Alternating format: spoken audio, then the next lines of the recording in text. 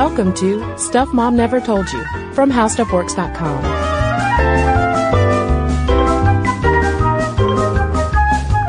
Hello and welcome to the podcast. I'm Kristen. And I'm Caroline. And welcome back to our conversation about librarians. Yes, pour yourself a library beverage, which you won't get that joke if you missed our first episode. But in case you're wondering, it is lime, blackberry, and gin, and maybe a little bit of fizzy water. Totally fizzy water over ice. It's our new summer cocktail. That's right. So in our last episode, we talked about the original librarians and the original librarian stereotype, which was a white, fusty, curmudgeonly fellow. Right. Picture Giles from Buffy, but not as cool. Yeah, totally not as cool. If Melville Dewey had been Buffy's watcher, it would have gotten real creepy real fast. Would have been the worst. I'm putting that image out of my brain immediately. He would have been literally watching her all the time outside her window. I'm just hugging her no, I'm friendly. This isn't creepy. Buffy, that was such a rough fight.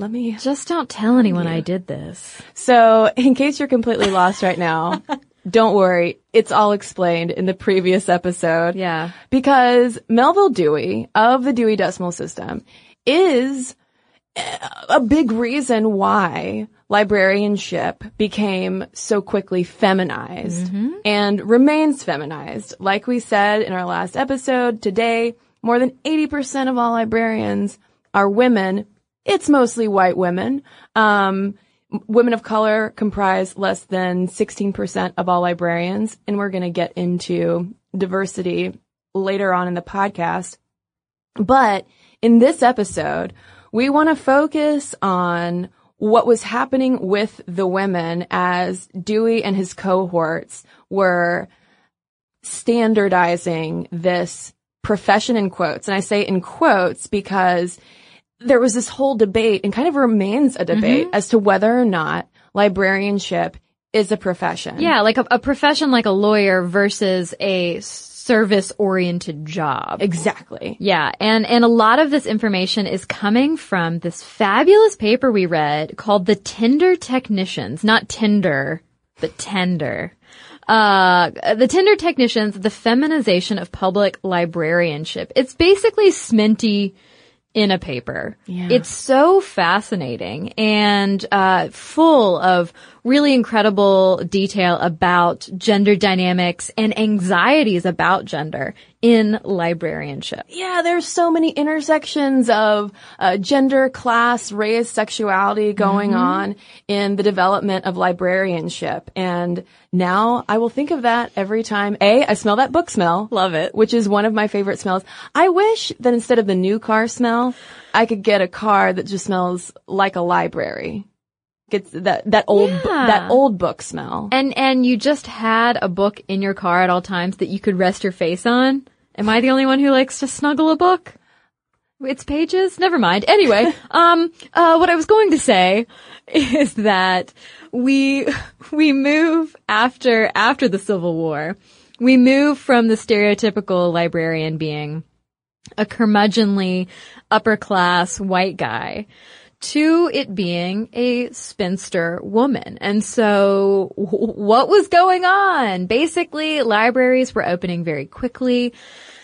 As we discussed in our last episode, they needed workers and they needed them cheaply. And as happens with so many fields and industries in the world, in this country, they looked at women as a bargain. Yeah, women were absolutely a bargain because there were very few job opportunities for women at the time. And at the time we're talking about is the late 1870s into the turn of the century. So this is the period when the guys at the top, Dewey et al., are really trying to professionalize things. But parallel to the development of the public school system, they can't get teachers or librarians fast enough.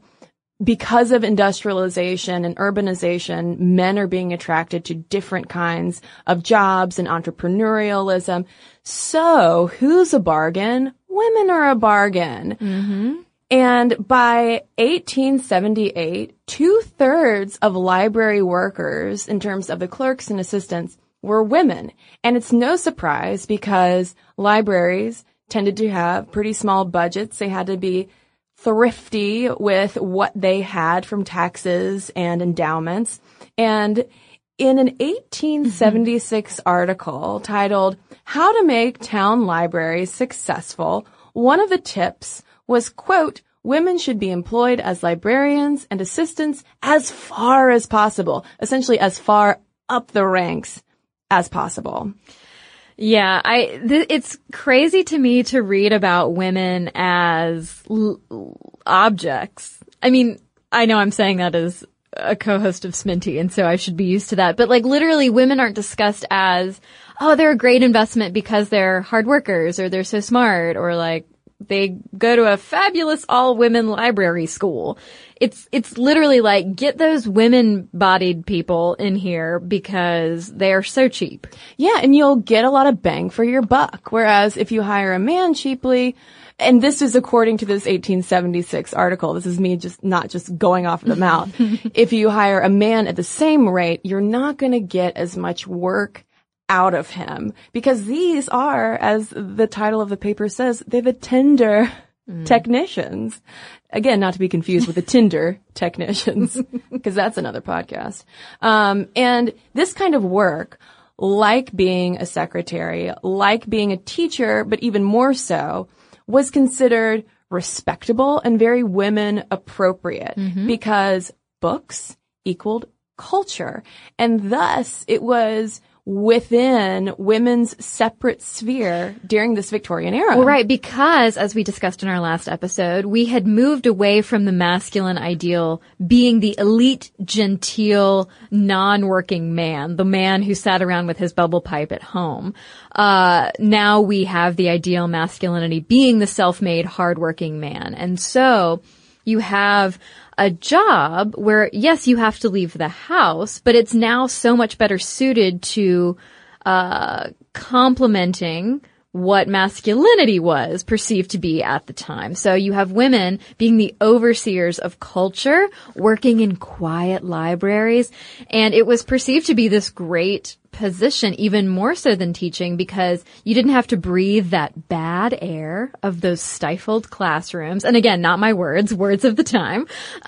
You didn't have to be around dirty children all day, and you didn't have to put in all of that hard mental and physical work. Well, and as we talk about in our episode from a while back on the feminization of teaching, like ye olde public schools were kind of intense sometimes, like because you would have these untrained women teachers coming in with students of all ages, sometimes who were larger and taller than them, and it could be physically exacting to manage a classroom. Oh, yeah. Because you have, of course, like all different grades smushed together, but not so in a library. And the way that libraries were even advertised was as domestic spaces, because these were public-facing roles where people would come in and you would be, you know, obviously like guiding them to the kinds of books and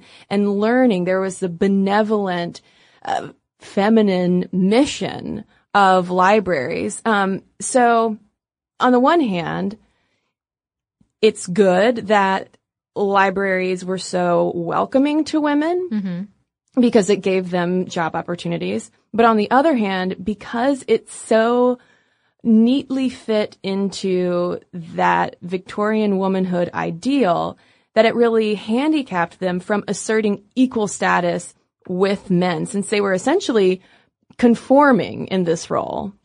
Yeah, and it's no surprise that the first children's libraries and reading rooms that this country saw were overseen by women. And, you know, we read stories too about women in the progressive era who ran reading rooms in like tenement housing and settlement housing, who really dedicated themselves to the moral and social uplift of either the lower classes or immigrants or both through reading. There was one woman in I wish I could remember her story, but there was one woman in Boston who established the Saturday, what was it called? The Saturday Evening Girls Club? Yes. And I mean, it was as cool as it sounds. I'm going to say that it sounded cool to me. And it literally brought, poorer young women together, of all different backgrounds, Jewish girls, Italian girls, Irish girls who might not meet at church or at school because they are so separated by neighborhood. They were able to come together in these library clubs that started popping up in Boston. And they took dance lessons. They obviously focused a lot on reading and literature and literacy. And it gave so many girls an opportunity to be out of the house learning rather than holding down a job at 14. Well, and that's the catch-22 of this whole thing, because yes, you have like the restriction of all of the gender norms that were kind of heaped upon this particular occupation, but like the importance of their work, like can't be emphasized enough. Well, and it's also the fact that, we don't have to tell you this, fair listeners, but masculine is the norm in our society. And so even with the important roles that these librarians were playing, because they were pursuing a quote unquote more feminine way of doing things, it was easier to dismiss. Yeah, and they didn't really have any power within the profession either, which leads us to how some women were totally aware that the system was rigged.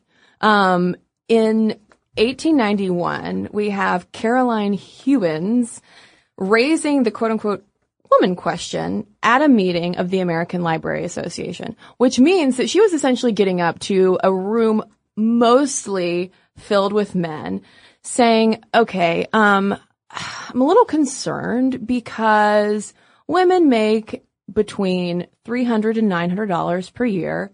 That's not a lot, in case you were wondering. And she said, librarians, we aren't considered like that valuable, yet we write for 6 to 7 hours a day. We have to know multiple language and, quote, understand the relation of all arts and sciences to each other and must have a minute acquaintance with geography, history, art, and literature. And she said in order to avoid just exhaustion and breakdown, Hewins says, we just have to make sure we sleep and we eat well.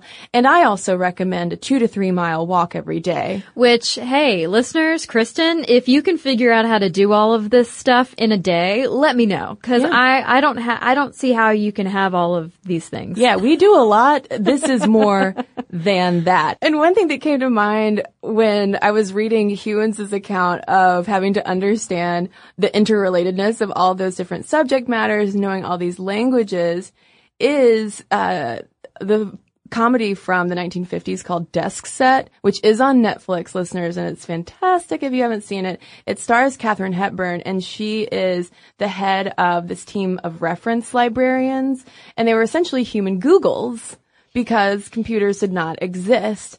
And these women are brilliant because essentially their job is to answer telephones of, people in the building needing to know answers to their questions and like really esoteric kind of stuff. And these women would just rattle it off immediately because they knew all of these subject matters. They're brilliant. So going back to 1891, Hewins and her cohorts were in a way like human computers. Yeah. And so, it sounds like with Hewins' argument saying we're not paid enough and yet we do all of this stuff, which is clearly I have to be brilliant. I have to work really hard. I have to be on all the time. I'm doing all of this work. That sounds like an argument for a professional field. It does not sound like an argument for a service-oriented occupation. And I'm not in any way disparaging service industry work, but what I'm saying is that librarianship is strange in that it exists in that sort of weird twilight area, that gray area between professionalism and, well, in perception at least, and in pay, between professionalism and service industry.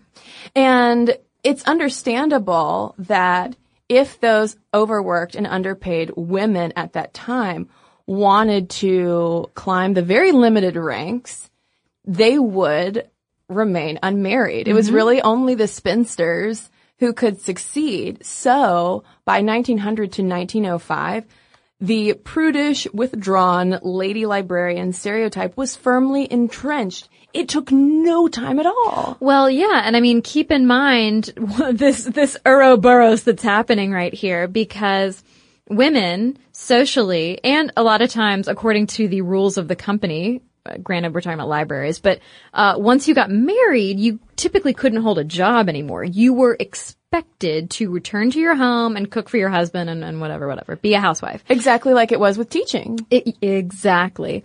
And so the women who remained in the profession and wanted to stay dedicated, wanted to rise through the ranks, didn't want to leave having a job that they loved, presumably.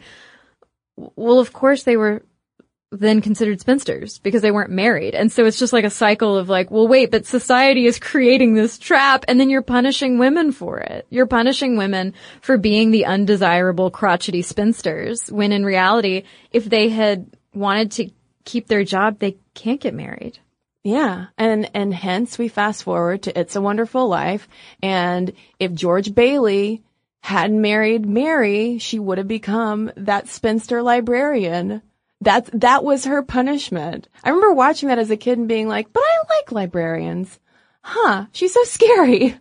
Why is she so scary? I'm going to admit something. What? It's the tables are turning, Conger. You've never seen It's a Wonderful Life? I've never seen It's a Wonderful Life. Okay, listeners, in case you're relatively new to the podcast, my pop cultural knowledge spans from about like 1940 to 1960.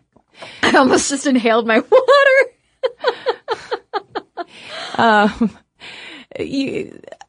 You've still got a lot on me. Yeah, well, put it that way. Yeah, my 90s witch comedies or dramas, whatever. Although I'm finally watching Buffy the Vampire Slayer. Yeah. I feel like I'm really reclaiming my youth, my lost youth. Good.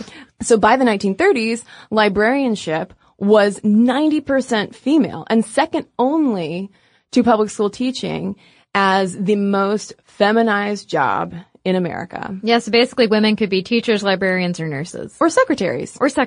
Yeah, until they got married, in which case, sometimes by law, they had to quit their jobs. Yeah. So, womaning is great. Yeah, but next up, we're going to talk about some amazing women who are like, okay, I see you, cultural confines, and I will raise you my brain. My library card. So, in our last episode, which we're not going to rehash every reason why Dewey is super creepy, Melville Dewey, the father of modern librarianship, but despite the fact that he was a creep, he did draw so many women into the profession. He was the one who really sparked the feminization of librarianship. And again, despite his general shadiness, because he trained so many women and he expected such brilliance and hard work and efficiency, robotic efficiency, he did have some pretty brilliant women emerge from his teaching. So we wanted to highlight 3 of them, starting with Mary Salome Cutler, who became a head cataloger at the Columbia Library in 1889. And that's a pretty big deal considering how Columbia University was all men at the time.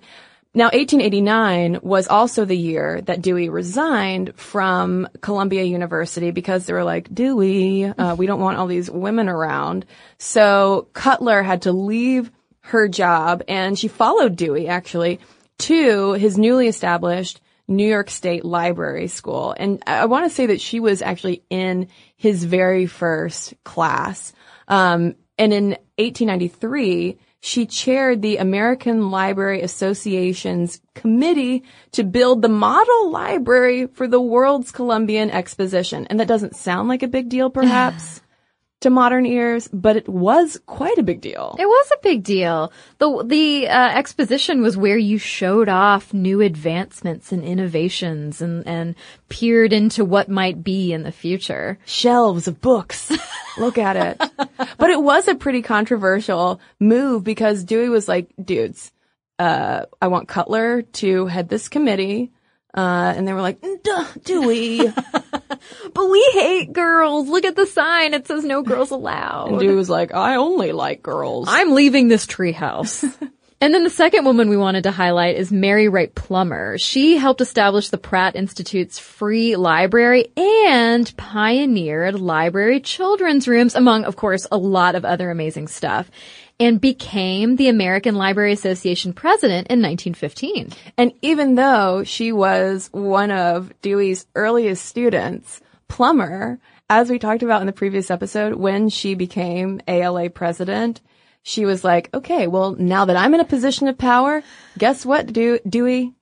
I'm not gonna meet with you. Yeah, no, because get out of here. Yeah, you guys go listen to the other episode if you haven't. And then we have to talk about Catherine L. Sharp, who was such a whiz. When Dewey was asked for the best man to start a library program at Chicago's Armour Institute, Dewey said that the best man is a woman, which to me sounds like such a romantic comedy line. It does. Except that Dewey is super creepy and I would not want to see a character based on him in a rom-com. And Sharp actually became director of the University of Illinois' library program and the university's library. And, you know, that doesn't sound like, oh, okay, university librarian, great. But no, like, there were caste systems in place almost for librarians, and university or academic libraries were seen as such a big deal compared to your smaller local libraries. Well, and University of Illinois apparently still has one of the most renowned library science programs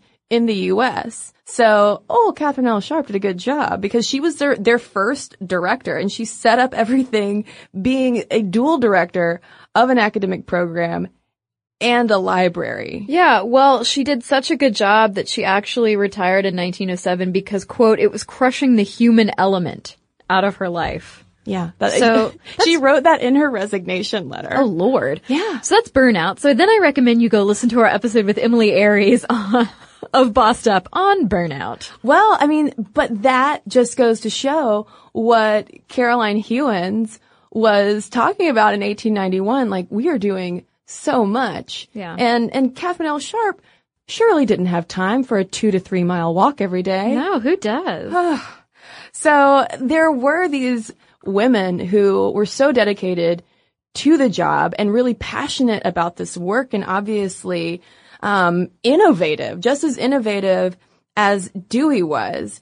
And all of our librarian history that we've talked about, even in the last episode and up till now, has been exclusively about white folks. Yeah. And even today, the profession is largely white. But you know who else was trailblazing as all of this was going on, even though they were very much shoved to the side, were African Americans.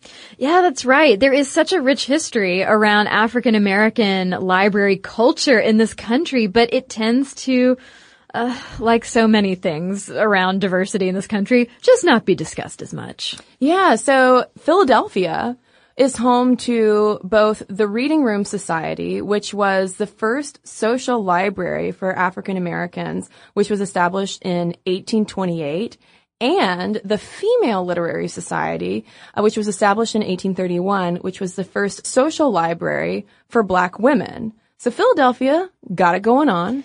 Right. Which just, Philadelphia just makes me want to start singing the Fresh Prince song. Me too. I was about to start it. I know. I held back. I did too, Conger. I feel like we're grown up. Although I really want to sing. Grown up from our Fresh Prince, Fresh Prince days.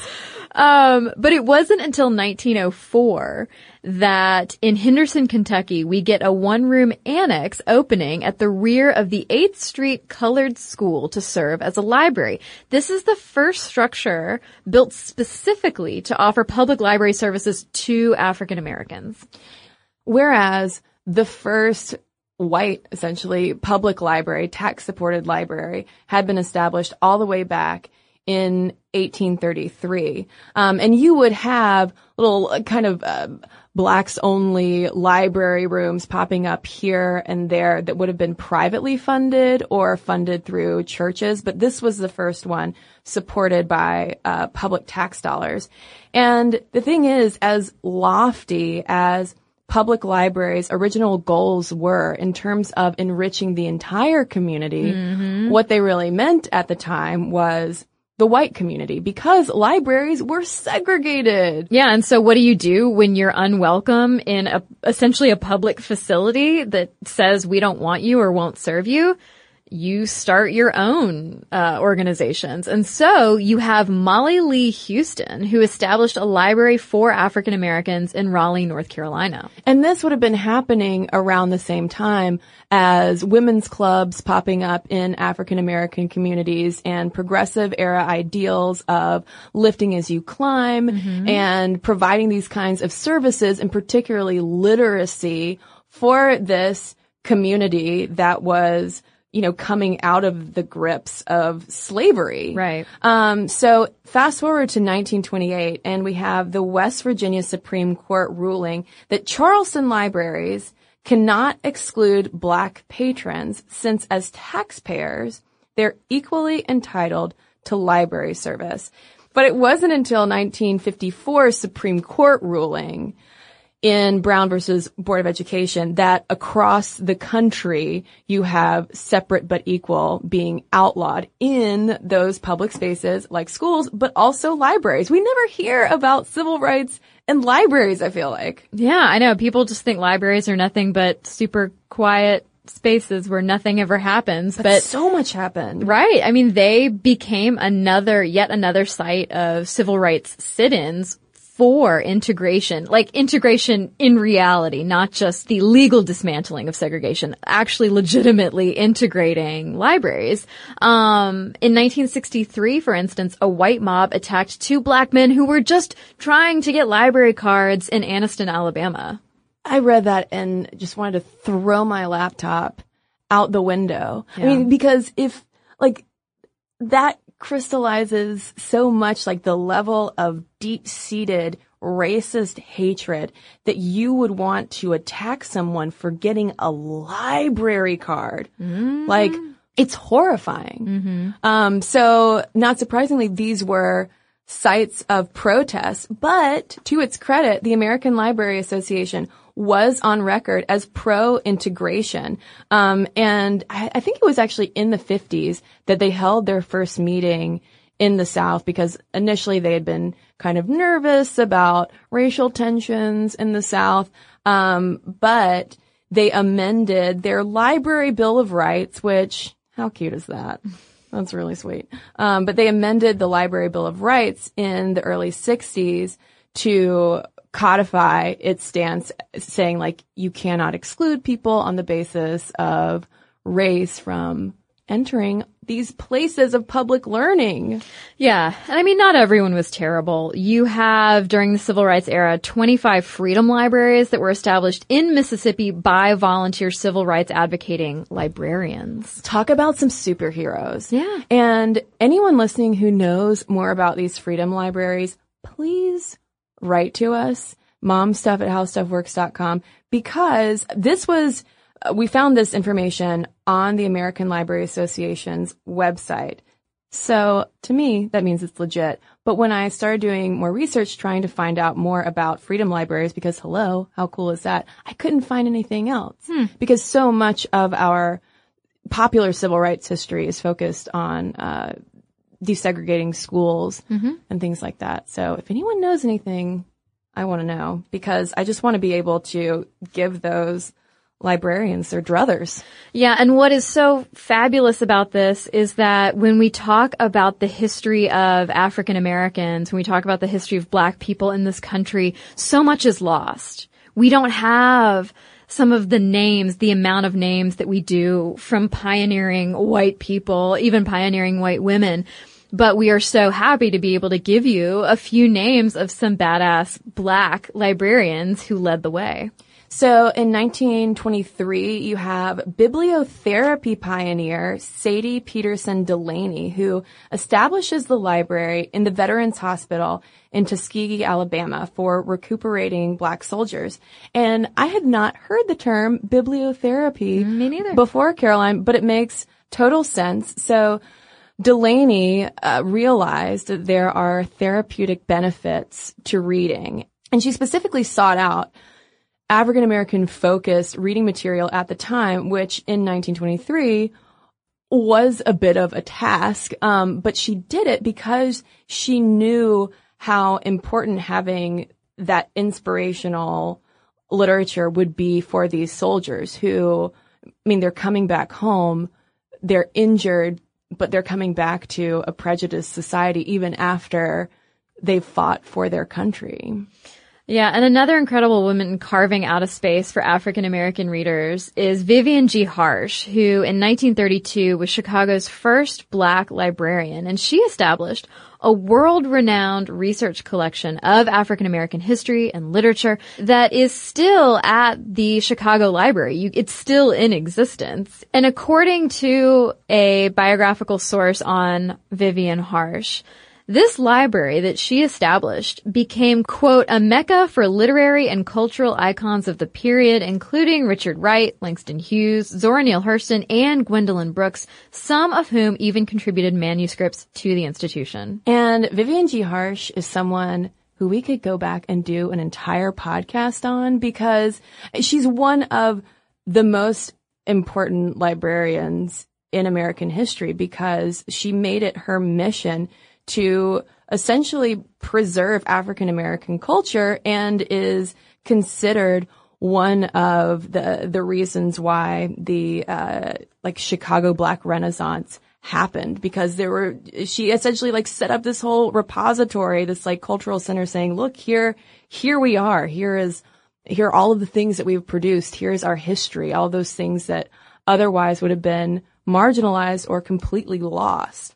And not too far away from Vivian G. Harsh in Detroit, a little bit later, you have Clara Stanton Jones, who became the first woman and African American to serve as director of Detroit's public library, despite white public protests. They were like, no, how could an African American woman be serving in this role?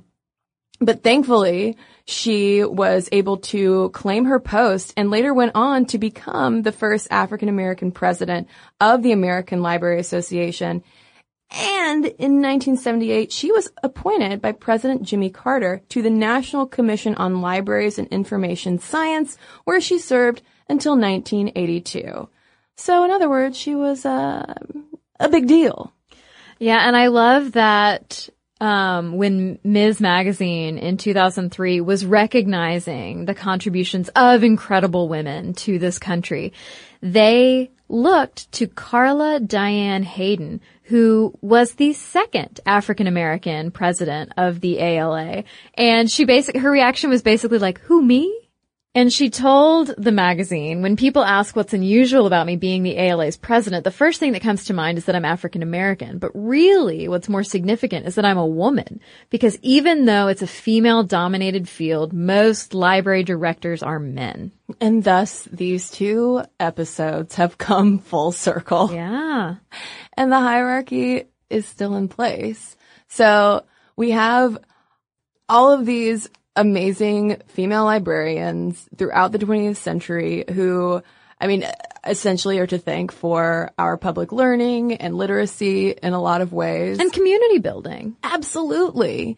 And they don't get nearly as much recognition as they should, because I feel like the only name that we associate with libraries is Melville Dewey. And so I hope that this raises some awareness of just what amazing women and men librarians are, but the women who really built the libraries from the ground up. Yeah. And who had so few positive expectations put on them. Yeah. And exceeded them to the moon and back. So now we want to hear from you. Do you have beloved librarians in your life? Are you a librarian? We want to know all of your library thoughts. momstuff@howstuffworks.com is our email address. You can also tweet us at momstuffpodcast or message us on Facebook. And we've got a couple of messages to share with you right now.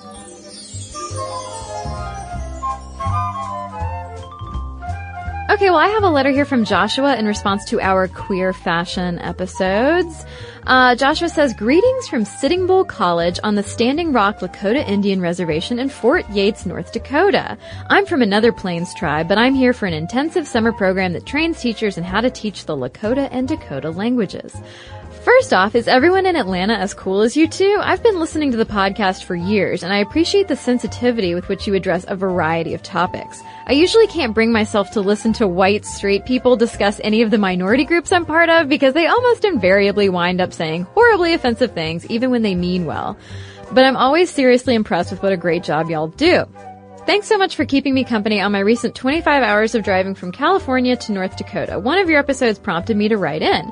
The queer fashion episode. Thanks so much for covering this topic. I have always wondered why men's Western clothing was so much more boring than what Western women wear, and I found it fascinating to learn that it was the result of a deliberate social movement to tone things down. But also, I feel like it's worth noting that this boring menswear phenomenon is not universal. In Native American cultures, I see men wearing regalia, ceremonial clothing, and everyday wear that is just as colorful as what women wear. I'm a powwow dancer, and I also sew powwow regalia. There is definitely a pretty strict gender binary enforced, and I seriously cringe when outsiders portray Native American cultures as some magic gender-free utopia. But you'll see a lot of things that would be stylistically off limits for Western men. Long hair, dangly earrings, sequins, shiny fabrics, and bright colors as standard styles and attire in the powwow arena. These styles are sometimes misinterpreted by outsiders, but it's not uncommon for straight macho powwow guys to wear pink regalia with sequins, for example, and think nothing of it. Maybe something about different gender standards in different cultures and what happens when they clash and come together would be a good future topic. Two of the younger boys in my powwow family have attached pink scarves on the belts of their powwow regalia to support a loved one who is a breast cancer survivor, which I find very sweet. The bright colors coming together in the individual and collective dancers' regalia are an integral part of the powwow, so I'm glad we have defied this mainstream trend. So thank you so much, Joshua, for writing in. Well, I've got a letter here from Nicole about our episode on women in political campaigning, and she writes, I loved your podcast about women in politics. It really summed up a lot of my feelings about where women have been placed in campaigns and my struggles with that.